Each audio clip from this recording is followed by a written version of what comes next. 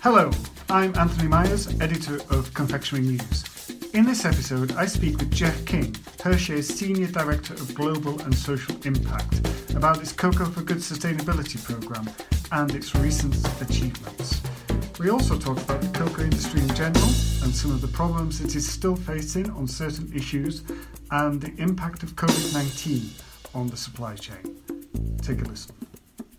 Okay, so the Hershey Company has announced a significant expansion of its Cocoa for Good program, committing to 100% direct source cocoa in high-risk areas by 2025, mainly in Côte d'Ivoire and Ghana. So I just would like you, Jeff, just to tell us a little bit more about that. What progress has been made so far, and what are the achievements you think are notable? First off, Anthony, thank you for having me here today. Per your question of what things do we think Cocoa for Good, what progress have we made? We think we've made considerable progress across the 4 pillars of Cocoa for Good. And most of this we report in our yearly sustainability report, which can be found online and was released just this week. For anyone who wants to look at more, I'll just touch on some highlights. Yes. If you look across those pillars, if you start with, building prosperous communities, sort of that base, we've been focusing on diversifying family incomes and expanding economic opportunity.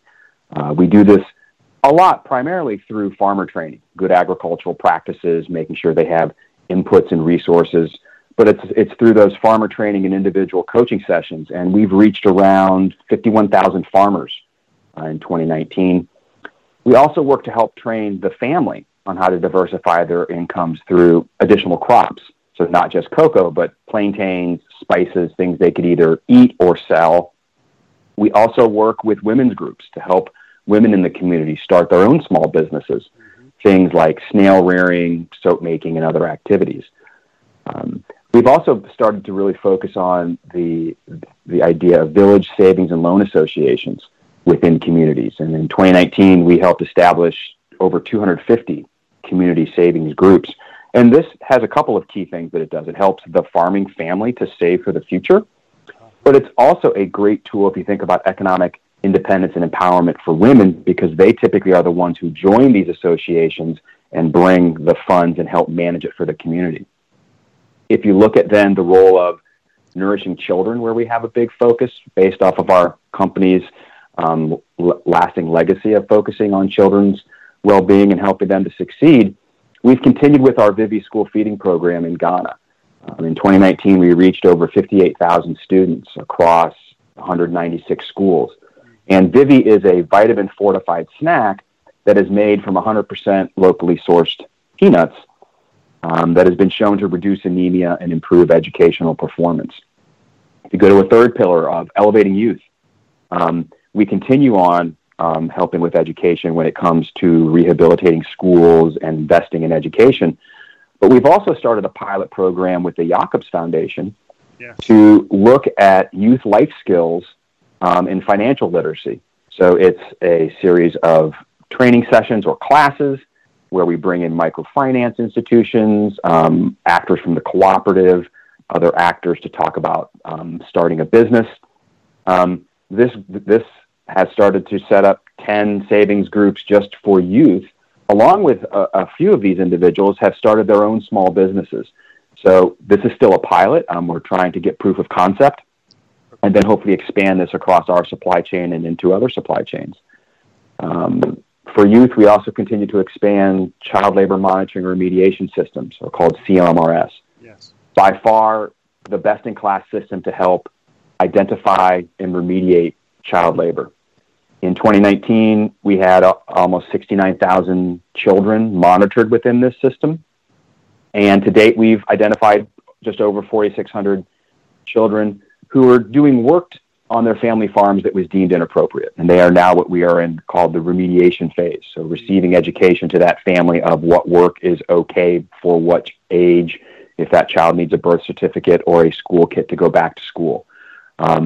0 cases of forced labor have been found. So, and this is part of the commitment we made that you opened up with, where we're rolling out CLMRS across 100%. And we'll get to that in a few minutes. Okay. The final pillar is all around ecosystems. And we started with making sure we know where our farms are located. So we've mapped 90% of our farms, and that's kind of the first step with that farmer, because that help you show that you're not in a protected area. And then we're also working with farmers on focusing on tree planting. If you think of trying to reestablish the forests one farm at a time, in 2019 we distributed over 1.7 million shade and cocoa tree samplings to help rehabilitate farms and help get those shade trees back on farms. I understand the program's reached a milestone of sorts. Hershey was committed to sourcing 100% certified and sustainable cocoa by 2020, and it reached that goal in January 2020. Is that correct? That is correct, yes. And what specifically then would you say the tangible differences it has made to cocoa farmer? And what does it mean by, we hear all these figures, 100% certified by, all this. So what does that actually? Can you just expand a little bit on that, Jeff? Absolutely. So we look at certification as the first step, or you can think of the first layer if you think of cocoa sustainability. It is a means to reach 100% of our farmers with support and services. And then we can choose to intensify, if you think Cocoa for Good now is an intensification of the services we can bring to the more high-risk areas. We're not stopping there, and we talked about that we've announced the commitments to expand and elevate our efforts across labor and farm services into West Africa. But specifically what you say, what does certification do? It helps to professionalize farmers, helps to increase traceability between the farmer and the first purchase point, helps to increase yields and incomes, because these are when farmers get those services of individualized development plans, training on climate smart cocoa practices. There are courses and trainings on child labor, investing in community infrastructure, because some of the money from certification, the community decides how to use that, whether they may need a new borehole or they want to improve the school. Certification is often the way that that community can find the funding to be able to do that. In addition to direct payments to farmers, so part of the certification system, farmers get direct cash payments for this professionalization, which of course helps to invest their incomes and helps them to then invest in their families and their communities. Speaking in general terms now, a lot of companies like yourself and your rivals are doing fantastic work with their own voluntary certificates. We read just earlier this month about a report from Fair Trade saying that they found a lot of duplication in the schemes. Which kind of suggests there's not much kind of collaboration, not many people talking to each other. What is Hershey doing regarding that? Is it collaborating with competitors, government, civil society? How can you make the whole system more efficient? Would you say? Right. Yeah. Yeah, it is a big challenge. There are a few things at play within this. One, let's go to the farmer level. The farmer is not, I guess, beholden, for lack of a better word, to us to sell us their cocoa. We provide the services that they desire and we think are beneficial, and we hope they're going to sell their cocoa to us in return. But there's no formal arrangement. So you're right, things are very fluid on the ground, so to speak. We are talking as an industry on how we can better ensure that we're not duplicating efforts, because we believe that some of us are in the same communities, because the communities are quite expansive. So there's been conversations around how can we all share. I'm on these farms, another competitor is on these farms, and someone else are on these farms, so we can see how that coverage overlaps. And that's why we talked about mapping is very important earlier on. And then you could start to say, if we are in the same community, do we share the work, so to speak? Potentially one partner could focus on education. One partner could focus on farmer training. One focus on income diversification and VSLAs, right? You could start to parcel this across the companies within a given community. So I think there are conversations happening on how do we coordinate better on the ground. But I wouldn't say we're there yet, but we recognize that it's definitely an issue and that we're all working towards trying to figure out how to solve it. That's good to say. Do you think organisations? Hershey is a member of the WCF, I imagine. Yeah, I mean they seem like an organisation that can bring. They do it very well, don't they? They Yes. bring people together. Their meeting in Bogota is cancelled this year, unfortunately. But that seems a good place for, and they seem to be trying to Yes. get companies to work together, organisations, governments, create the finance. Whether it's from companies like yours or private sector, financing. So, yeah, I mean, there is more work to be done there, and obviously Hershey can't do this themselves. You do what you do, and you try your best like other companies. But it must be frustrating for the industry in general, would you say? And it's confusing as well, isn't it, for consumers? There's so many kind of certification schemes out there, and what does it all mean? The message it kind of gets diluted a little bit. Would you say? It is a challenge. You're right with so many with just basic consumer knowledge of what does a certification scheme mean, what doesn't it mean, and you're right. I think the key thing you said, which is absolutely true, is and we talk about this, which is a single company cannot do this alone. No. And I think it is definitely where the industry is moving towards more collaboration. And you're right, WCF is playing a critical role as a convener in bringing everyone together. But it's not just industry and WCF. It's the role. What is the right role of government? What is the role of other civil society actors? And so on and so forth. How does everyone work together towards a more sustainable cocoa supply? Mm-hmm. Okay. The other issue I'd like to touch on, it's a thorny issue. It always comes up in the cocoa industry, and it's not going away. It's child labour. Now, you've just said that Hershey, you've discovered 0 cases of child labour in your own supply chain last year. Is that correct? Is that what did I read? Sorry. Correctly? No. Sorry. I said 0 cases of forced labor. Forced labor. Okay. Good. Which is, and I always like to be very upfront, and let's use the right terminology, right? Forced labor is in labor, indentured servitude, and child labor is typically children working on family farms who are doing work deemed inappropriate. Absolutely, yeah. Thank you for that and clearing that up. Oh, sure. But you may or may not like to comment on this. A lot of companies are not commenting until the final report is out. It's the report I'm referring to is from the U.S. Department of Labor.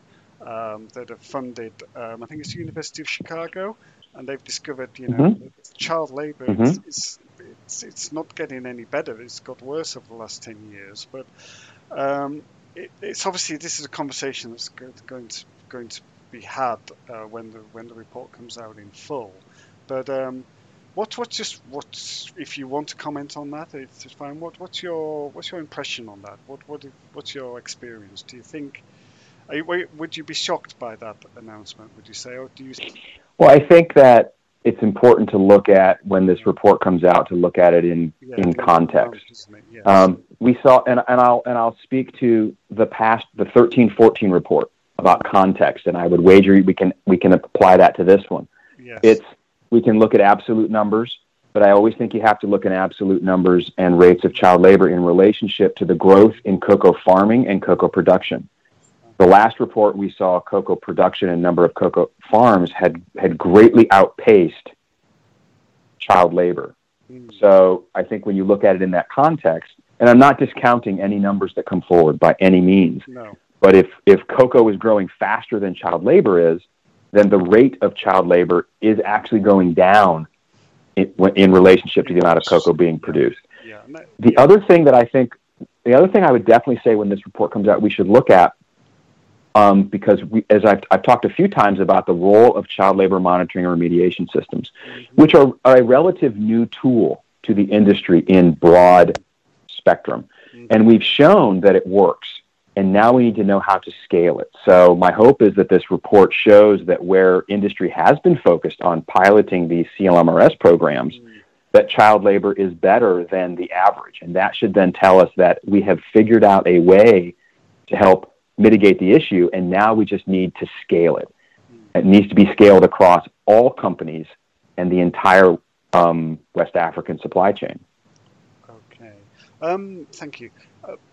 I'm right in thinking you've been in your current role for 4 years now. Is that correct? Yeah. What significant changes have you seen in the cocoa sector as a whole? Yeah.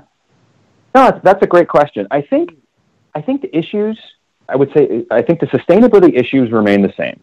Yeah. If you think of, what have we been talking about? We've been talking about child labor. We've been talking about deforestation, increasing family incomes. Mm-hmm. Those haven't changed. I do think how we approach those issues has started to evolve. Yes.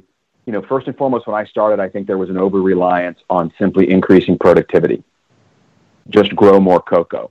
I think now we've moved to a much more holistic vision. It's grow more cocoa and do other things. Diversify incomes across crops on that family farm. Diversify incomes amongst, with women's empowerment and other businesses that can be started. So less reliance on a single crop. I would say we're also seeing increased push for national legislation, which helps to even the playing field amongst all companies of the work that needs to be done on the ground. Absolutely. Here in the EU as well, that may be coming soon, or not soon, Mm-hmm. in the next 12 months to 24 months. Yes, Right. you welcome that, would you?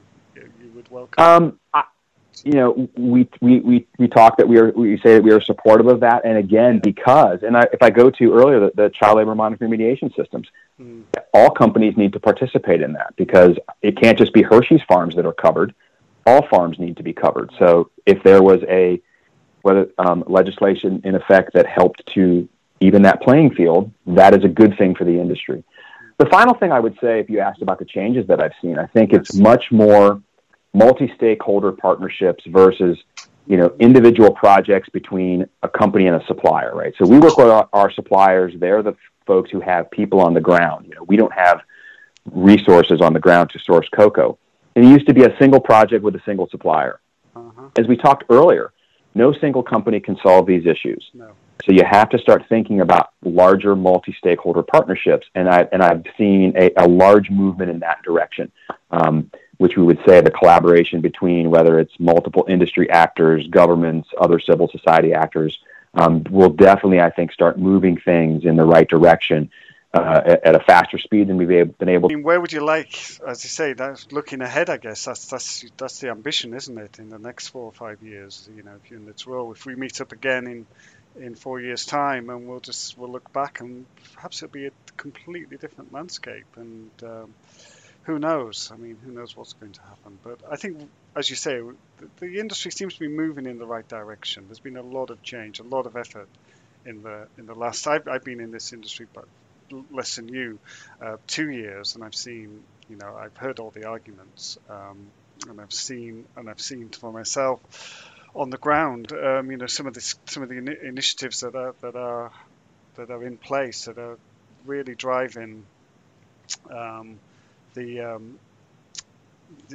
progress for a supply chain that is fully transparent. I think that's the end game, isn't it, really? But it's so difficult to achieve that, would you say?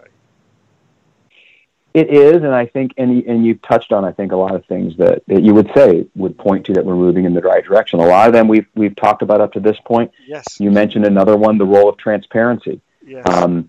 As I said, the things that I've been talking to you about are in our sustainability report that we publish every year. Our child labor monitoring remediation statistics are on our website, and we are going to refresh those every year. We've started to publish some of the locations where we source cocoa on our website. So good. There's just a lot of things. I think all companies are becoming more transparent, which you are right. With transparency, you get to a much more sustainable solution and just quite honestly, a better conversation. Yeah, and it's better for the consumer as well, isn't it? If they, the consumers, would you say consumer pressure now is a factor when they go to buy a bar of chocolate? Are they looking at where it comes from, how it's been sourced? Mm-hmm. Yes, I think you're seeing, I would say, different levels of maturity by country and perhaps by brand. Yes, I would say. So I think we are definitely seeing increased, we think of it as stakeholder concern. Uh-huh. a lot from the investor end, and we have a lot of conversations with our customers who of course carry our products in their stores.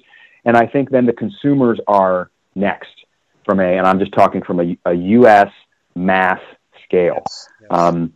For you in Europe, I think the European consumer has been asking those questions earlier. Yes. And which is why you talked about UK legislation is ahead. I think that's part of that driver. I think in the U.S., you see perhaps some brands that talk about it front and forward. Their consumer may be on that leading edge. We're starting to see more, but for us, it's been more, I think, in the investor and the customer space. Yeah, it was nice to hear.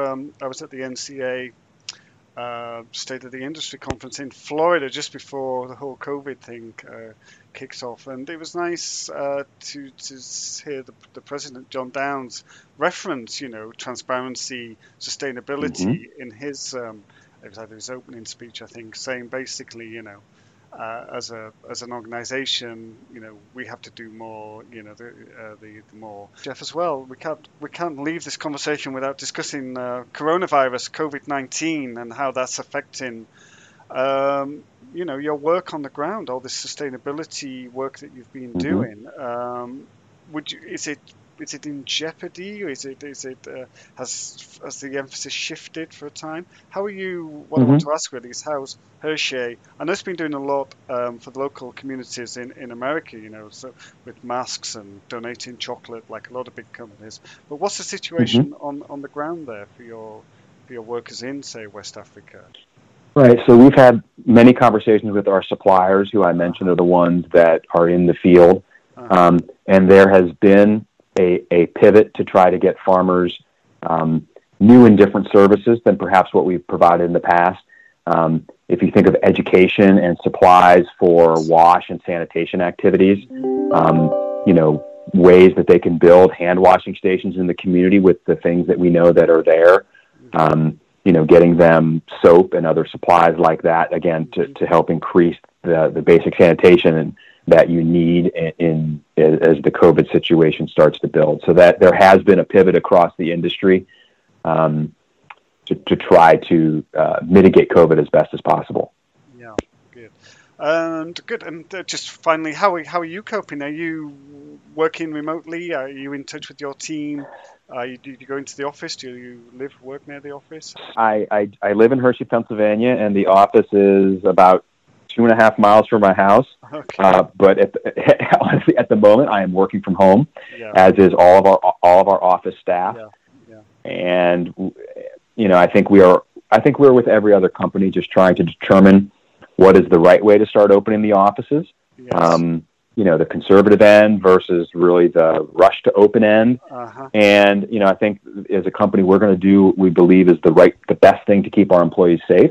Yes. And just take it one day at a time. So, you utilize technology, and I talk with my teams every day. Yes. Normally by video. So you stay as connected as I guess the best connection you possibly can under the circumstances.